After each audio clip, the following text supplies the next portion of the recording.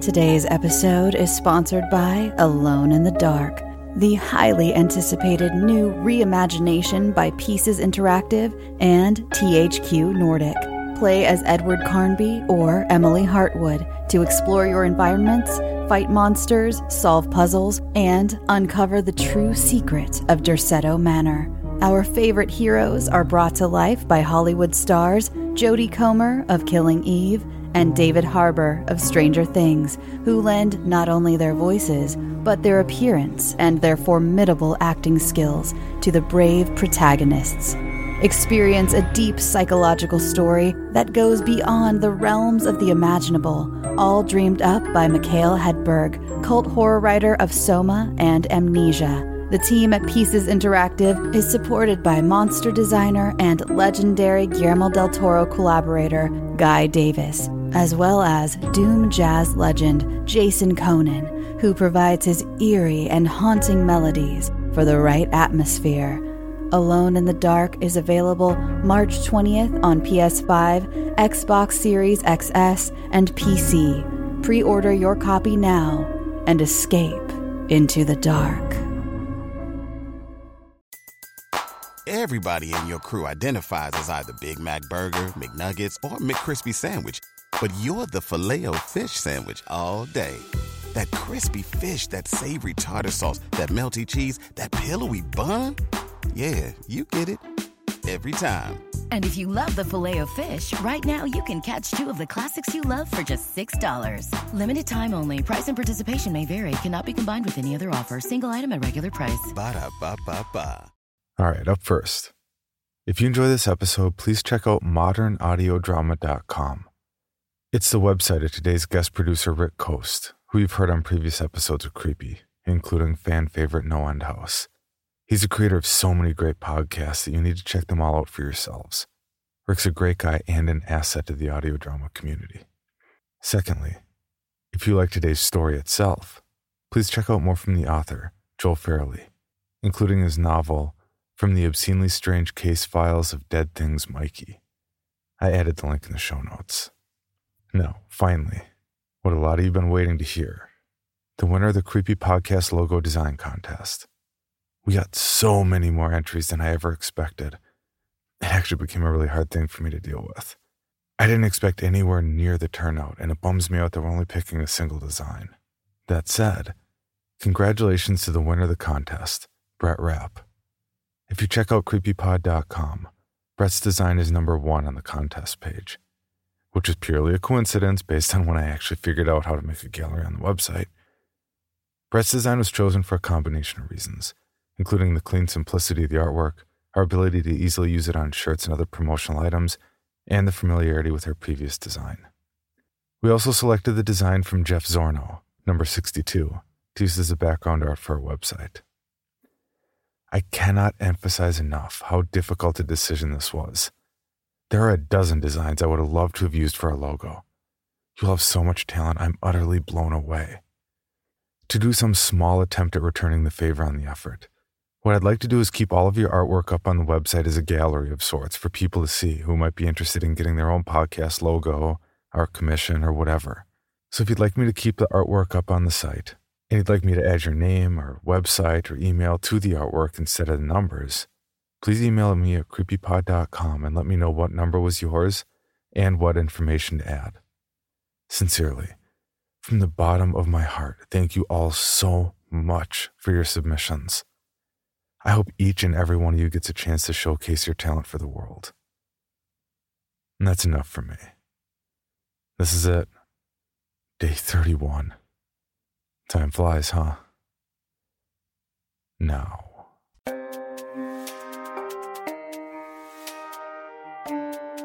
This is Creepy, a podcast dedicated to sharing the most famous, chilling, and disturbing creepypastas and urban legends in the world.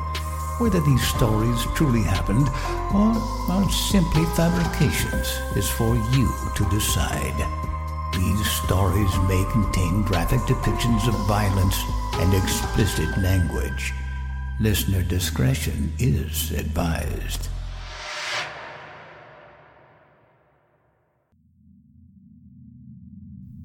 Creepy presents The 31 Days of Horror, Day 31, The Devil's Toy Box, written by Joel Farrelly, with guest narration by Victoria Wan, Danielle Hewitt, Adam Days, Collins Van Gordon, and Molly Langford. The Devil's Toy Box is an urban legend that savvier horror fans will recognize as the inspiration for the infamous Lament configuration from Clive Barker's seminal Hellraiser series. Though in reality, the titular box is not a toy at all, but rather a small room where the floor, the ceiling, and the walls are each composed of one giant mirror. According to the legend, if you stood inside this mirror room alone for too long, supposedly the devil would show up and steal your soul. In many versions of this story, he did so by flaying you alive. I mention all this because about 2 weeks ago, I got an email from an old friend, someone who was well versed in my sordid past, asking if I could help out their younger sister, an 18-year-old girl who we'll call Erin, located in northern Louisiana. The specific parish where Erin lived shall go unnamed for reasons that will soon become obvious. Like pretty much everywhere else, the place where Erin grew up has its own annual haunted house attraction that went up every October. The attraction was called Farmer Graves' Haunted Orchard, and in years past, it had been every bit as thrilling as that name suggested, which is to say, not very. So, for the previous Halloween, the owners decided to spice things up by building several new interactive installations, which included a windowless shack called the Devil's Toy Box.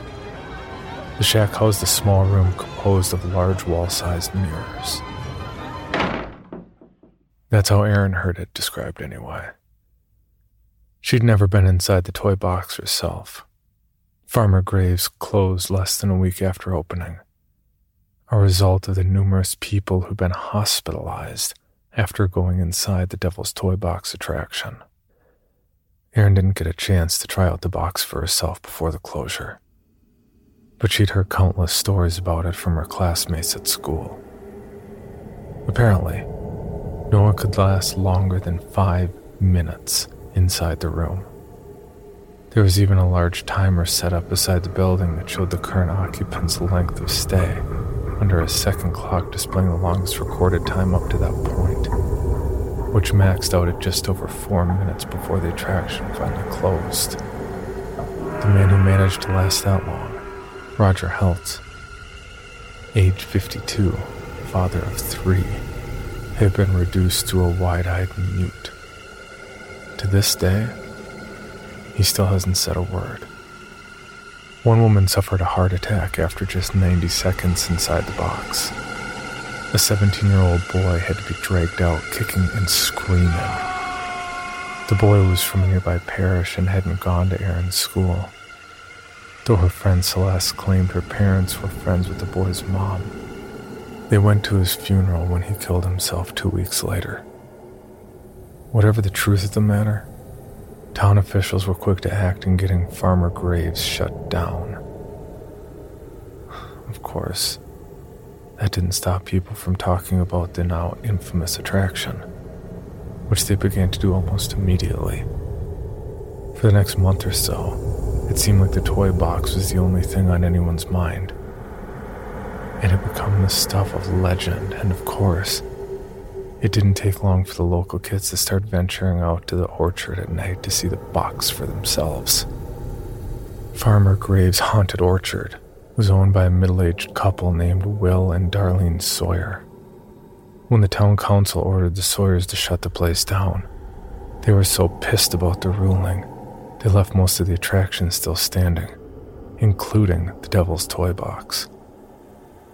The actual orchard was on a plot of land located at the rear of the Sawyers' property, and was only accessible by a narrow 2-lane dirt road. One night, several seniors at Aaron's school snuck out to the Sawyers' property on a dare and claimed they found the Toybox's entrance padlocked. But then Will Sawyer showed up out of nowhere and asked them if they wanted to go inside. Will's sudden arrival had startled the young men, but once they realized that he wasn't mad at them for trespassing, and in fact seemed genuinely happy to see them, the guys decided to take him up on his offer to have a go inside the box. Of course, they chickened out as soon as Will unlocked the door, and it seemed to swing open on its own, like a hungry mouth at the sight of food. That's how the rumors about midnight screenings of the Devil's Toy Box began to circulate. Most of the people who ventured out there afterwards claimed they encountered Will Sawyer after waiting beside the toy box for an unspecified length of time. A few even said they went inside the box, but these claims were always dismissed as bullshit. No one came out of the box that was coherent enough to talk about it. Last week, Aaron's boyfriend Troy went out there with some of his idiot friends, and Aaron hadn't seen him since. His parents reported him missing, and Aaron even told the cops about the rumors surrounding the toy box. But they barely seemed to be listening. Now, Aaron was going crazy worrying about Troy, and of course, she was hoping I would be intrigued enough by her story to come out with her to investigate Farmer Graves, because she was too scared to do so by herself. Aaron's location was only a 3-hour drive from New Orleans, so I asked my friend Jason and his girlfriend Gretchen to take a ride with me. This way, I wouldn't feel so weird about driving all the way to see an 18-year-old girl I didn't know. We rolled into town at about 5 p.m. that Saturday and met up with Aaron at the McDonald's, as she called it. I laughed when I first heard her say that and immediately felt like an asshole for thinking it was funny that Aaron's town only had one McDonald's. Our meet and greet started out a little awkward on account of all the stares we were getting from the rest of the restaurant. Then again, 4 strangers driving into town to meet a teenage girl at the McDonald's would do that. Thankfully, Gretchen was there to defuse the situation with one simple question. Did you make that? She pointed at Aaron's backpack, which was actually a stuffed doll that I recognized as Lumpy Space Princess from the cartoon Adventure Time, only most of the stuffing had been removed, and a purple pouch had been sewn into it that sealed closed by a matching purple zipper. The straps were made out of old retro-looking seatbelts. Aaron nodded, and Gretchen's jaw dropped. Oh my god. Will you make me one? Will you make me 2? Gretchen asked. Sure, as long as you provide the supplies. Aaron said, laughing.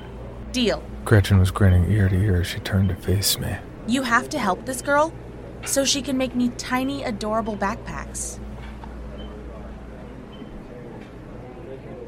It was a little after 10 p.m. and we neared the end of the narrow dirt road that led to Farmer Graves' haunted orchard. We parked beside the tall wooden archway that designated the orchard's front entrance.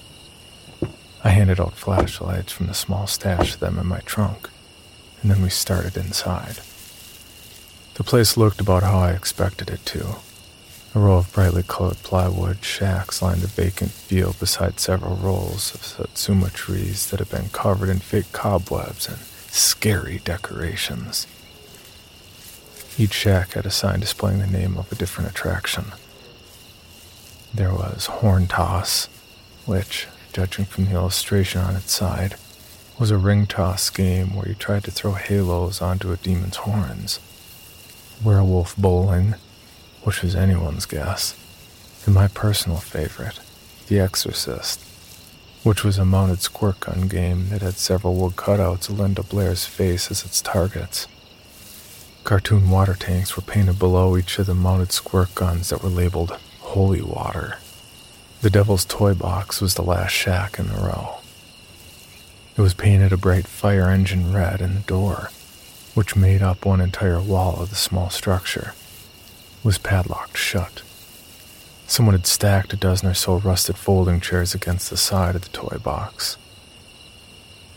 Erin grabbed one of the chairs and began to unfold it as she said. Now we wait. How long? Gretchen asked. It varies, but hopefully not forever. Erin motioned at the thick patch of wilderness to our left, and I turned to see a window glowing out there in the distant darkness. See it? That's the Sawyer house. They must know we're here. And that's a good thing?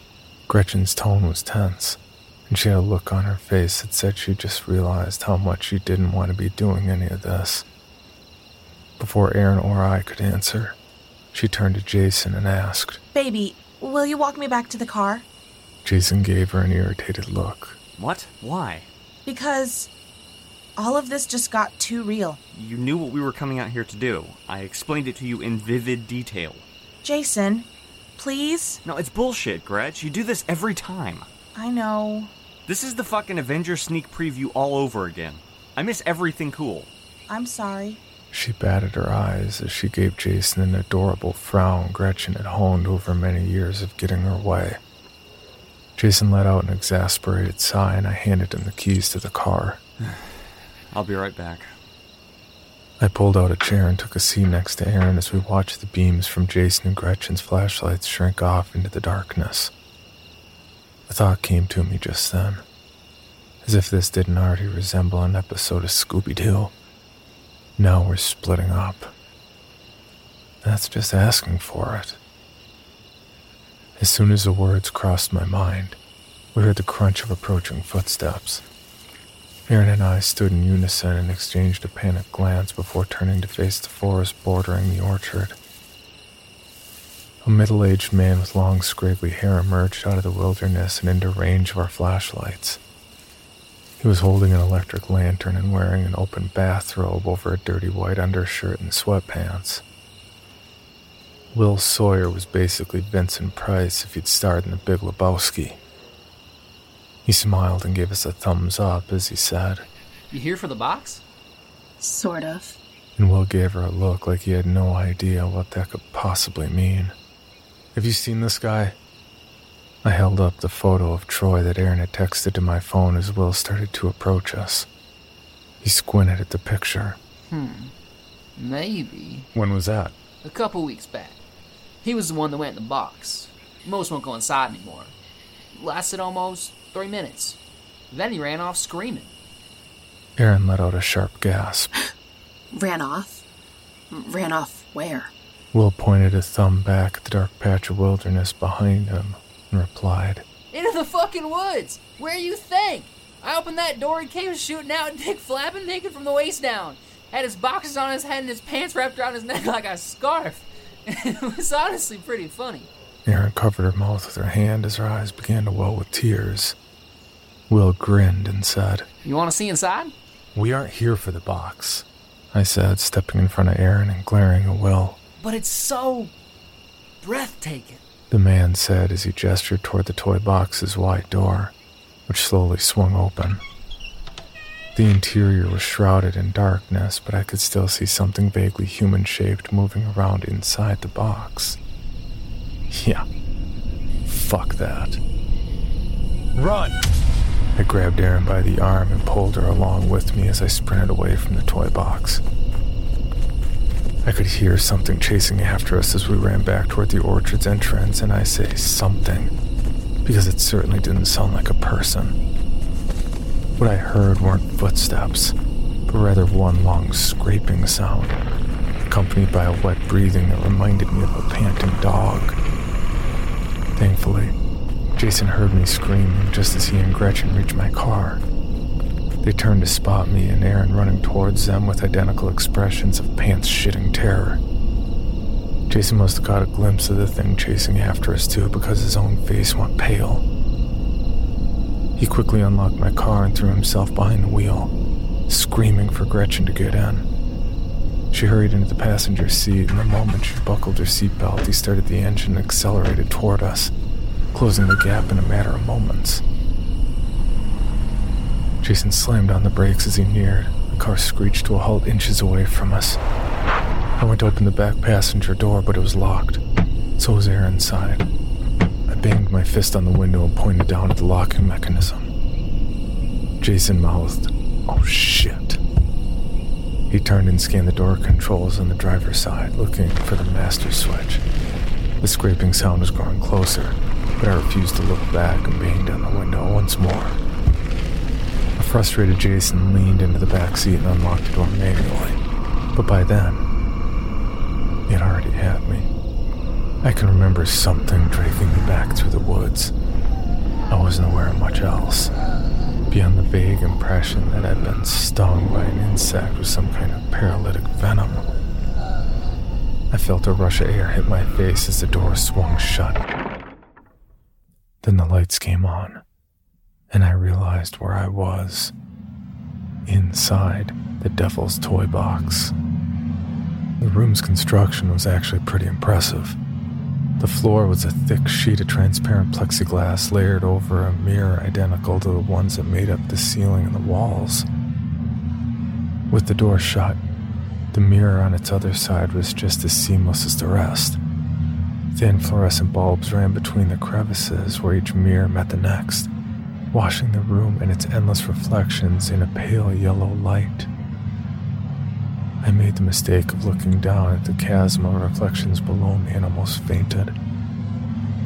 I shut my eyes and held out my hands, feeling for the nearest wall.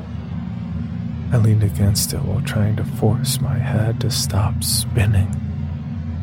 Something was whispering my name. I opened my eyes to see my reflection smiling at me as it said, "You're his now." I let out a startled scream and backed away from the mirror I was leaning against. Something was moving around behind my reflection. It was hard to see what it was at first, but something was climbing up through the corridor of my reflections, making its way towards me. As it got closer, I saw that the something was me. Well, not exactly. His features were too blurred, as if this reflection of me had been so far back that its face had been reduced to a distorted mess. That was the Joel that was coming for me.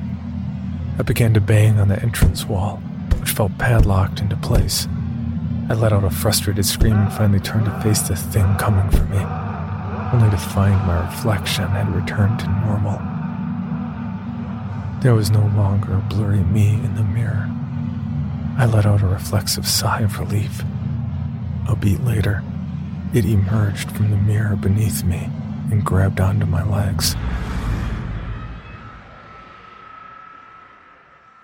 You've worked hard for what you have. Your money, your assets, your 401k, and home. Isn't it all worth protecting? Nearly 1 in 4 consumers have been a victim of identity theft. LifeLock Ultimate Plus helps protect your finances with up to $3 million in reimbursement. LifeLock alerts you to identity threats you might miss. And if your identity is stolen, your dedicated U.S.-based restoration specialist will work to fix it. Let LifeLock help protect what you've worked so hard for. Save 25% off your first year on LifeLock Ultimate Plus at LifeLock.com/aware. Terms apply. I woke up screaming, and Aaron shot me a panicked look. We were still seated outside of the toy box. Sorry. I must have nodded off. Erin opened her mouth. She hesitated before replying. I'm worried about your friends. I rubbed my eyes. Why? How long have they been gone? A while. Almost 30 minutes. I pulled out my phone to check the time, confirming what Erin had said, and I sighed. Guess we should go check on them. As Erin and I started to the path back towards the entrance of the orchard, I nodded in the direction of the Sawyer house. You think he's going to show? Erin thought about it for a moment and nodded. I hope so. If not, I don't know what I'll do. I glanced at her, worried that Erin was about to start crying, but the look on her face was one of stoic acceptance. Just as I realized that I was staring at her, Erin looked up at me and we exchanged a moment of awkward eye contact. I smiled to try and play it off as I quickly faced forward. It was then that I realized we had lost our way in the dark, and had somehow ended up in the dense patch of woods that bordered the orchard. How the hell? I scanned the surrounding wilderness with my flashlight, trying to get my bearings, but I couldn't locate the orchard or any of its accompanying structures in the darkness. Then, after a bit of what I thought had been backtracking, we found ourselves at the front steps of the Sawyer house. It was a rustic white 2-story, 3 if you counted its 6-foot elevated flood-proof foundation similar to a lot of the homes in the area. The space beneath the porch was unlit and pitch black, yet staring into it, I could have sworn I saw movement under there as Aaron gestured at the house. Guess we might as well say hi. Aaron started up the front stairs before I could even begin to mention the many ways in which that might be a bad idea. And, without hesitation, she knocked on the front door. Shit. I muttered to myself and hurried up the stairs to stand beside her. There was a tense beat of silence, and then from inside came the sound of footsteps across hardwood floor. The door was suddenly yanked open, and a middle-aged woman with gray-streaked hair and the brightest blue eyes I had ever seen was standing there, glaring at us. This must have been Darlene. You here for the box? She said, giving both of us a cursory scan. I experienced a moment of intense déjà vu as Aaron replied. Sort of. Darlene leaned outside and glanced around. You better come in then. Aaron and I exchanged a cautious look as the woman turned and started back inside, leaving the front door open behind her. Aaron responded with a shrug that said, "Fuck it," and then entered the house. As I followed her in and shut the door, I heard something rustling in the bushes outside. Lock it, please. There's shit all in these woods, Darlene said. The rustling sound grew louder as I turned the deadbolt and it slid home with an ominous thunk. We followed Darlene into a den that reeked of weed as she gestured to a half-smoked blunt burning away in the ashtray. Help yourself, she said, gesturing to the blunt. She took a seat on the sofa and muted the large flat-screen TV mounted on the wall in front of her. Now, how can I help you? I cleared my throat and replied, "We were told to expect a Will Sawyer. Is he coming?" He killed himself last night. So probably not. Oh my God. I am so sorry. Yeah. So, how can I help you? Well, I held up my phone and showed her Troy's picture. We were wondering if you remembered seeing this guy at the orchard recently. Darlene examined the photo. Not that I recall. But I never went out there much after the incident with the Toybox. It's my fault that godforsaken room got built in the first place. And every time I see the thing, I want to fucking cry. Erin tilted her head, her tone curious when she asked. It was your idea to build the Devil's Toybox? Darlene slowly shook her head. No. I was sick. Like really sick. And that demon, or whatever Willie summoned, told him he would make me better if we built a room of mirrors and got people to go inside it. If your friend went in there, I can tell you one of 3 things happened. He's either dead, catatonic in a hospital, or out in those woods. The ones that end up out there, something happens to them. Like when a pig gets loose and grows tusks. But if it'll help, you're welcome to look for him here. Here? As in, your house? Yeah. Darlene stood, slid her coffee table out of the way, and pulled the rug aside to reveal a crude hatch cut into the hardwood floor. Will brought a few of the ones that went in back home. I think he felt sorry for them. Anyway, he kept them down here. The woman pulled open the trap door and I was hit with a stench that was so potent. I don't know how we didn't notice it when we were outside. It was the smell of human filth and moss. Darlene nodded at me. You got a flashlight? I returned the nod and handed it to her. She switched on the light and aimed it down at the open hatch, revealing the upturned faces of 4 naked, emaciated men. Any of them look familiar? One of the men hissed at us. There was more rustling sounds from outside, and then something began to scratch at the living room window. Darlene glanced at the window as she said, "You've got 'em riled up tonight. How long were you two out there?" Before I could respond, a filthy hand with impossibly long fingers reached up and yanked me down through the trap door. I woke up screaming. I was sitting outside the toy box and Jason was seated beside me. He gave me a sideways look and said, "You okay?" "Yeah. Bad dream. Sorry." I was still reeling from my nightmare within a nightmare as I glanced around. Something felt off. "Where are the girls?" "What girls?" "The girls. One of them being your girlfriend, Gretchen?" "Dude, Gretchen broke up with me like a month ago. Remember? Or is this something you're doing for your story?" "My what?" "The story you're gonna write about this. You're fudging the details, which you probably should. You gonna make up some fake reason why we're out here, too? Some damsel in distress who needs you to investigate a derelict Halloween attraction?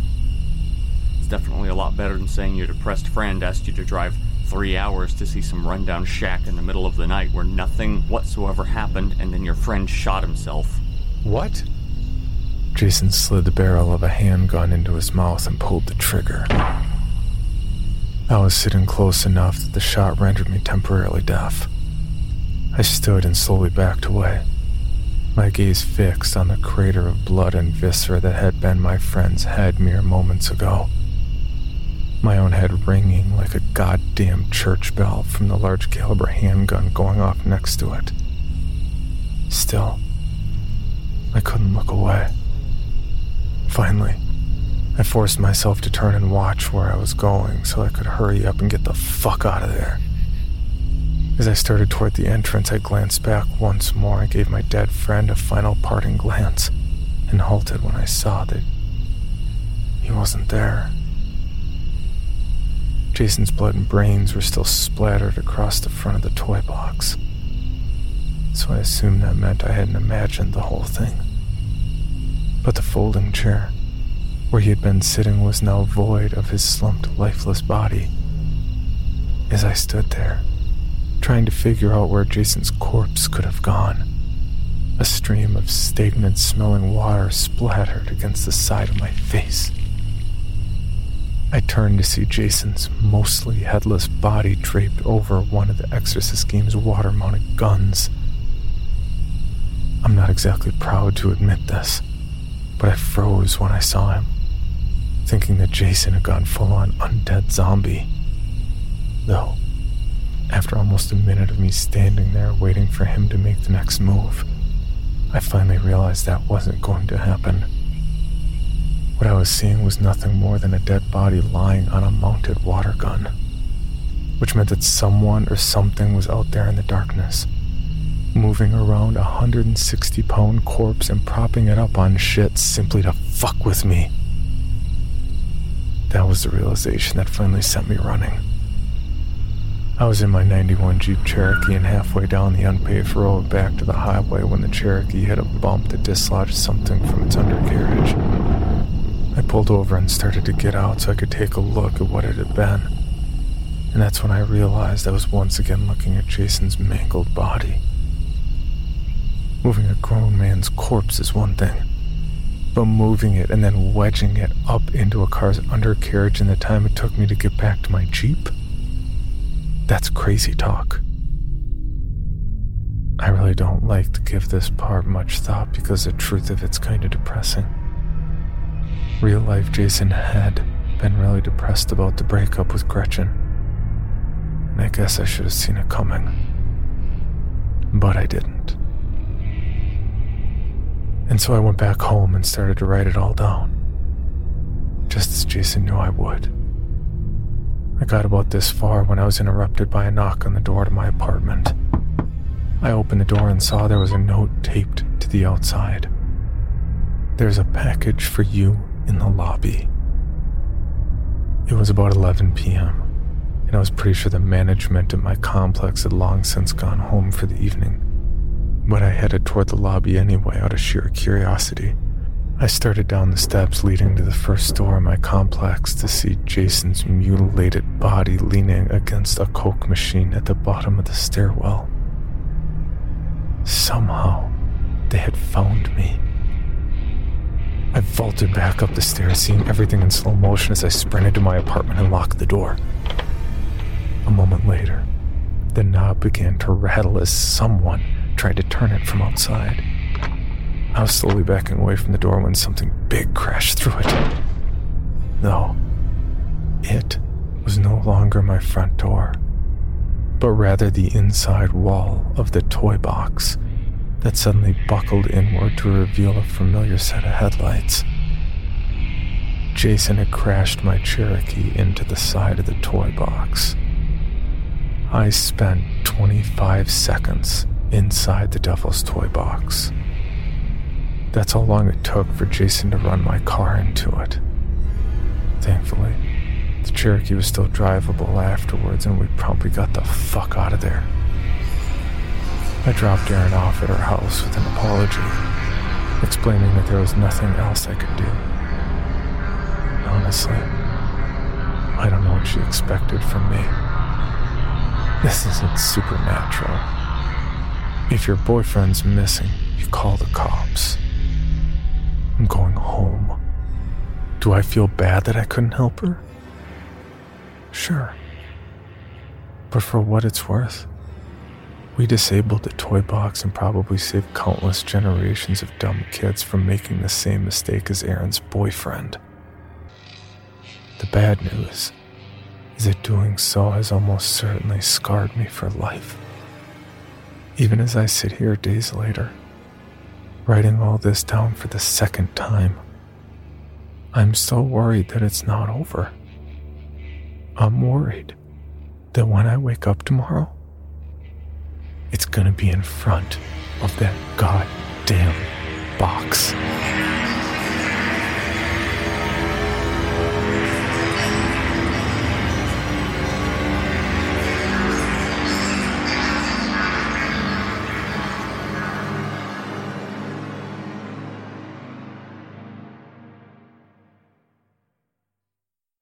For more information, including pictures and videos of the stories told on this podcast, or to suggest stories for future episodes, please visit us at CreepyPod on Twitter, Instagram, and Facebook, or email us at creepypod@gmail.com.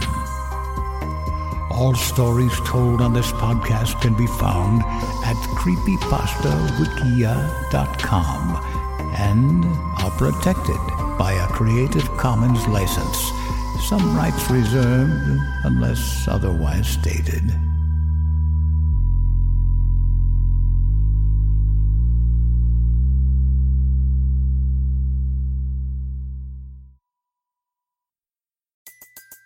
Everybody in your crew identifies as either Big Mac Burger, McNuggets, or McCrispy Sandwich. But you're the Filet-O-Fish Sandwich all day. That crispy fish, that savory tartar sauce, that melty cheese, that pillowy bun. Yeah, you get it. Every time. And if you love the Filet-O-Fish, right now you can catch two of the classics you love for just $6. Limited time only. Price and participation may vary. Cannot be combined with any other offer. Single item at regular price. Ba-da-ba-ba-ba. Item number SCP-5186. SCP-7160. SCP-7533. Object Class Euclid. Keter. Safe. Special Containment Procedures.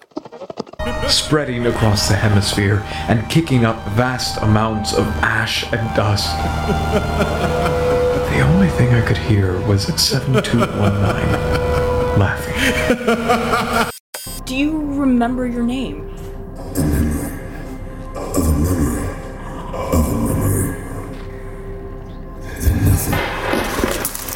Heartland Counseling.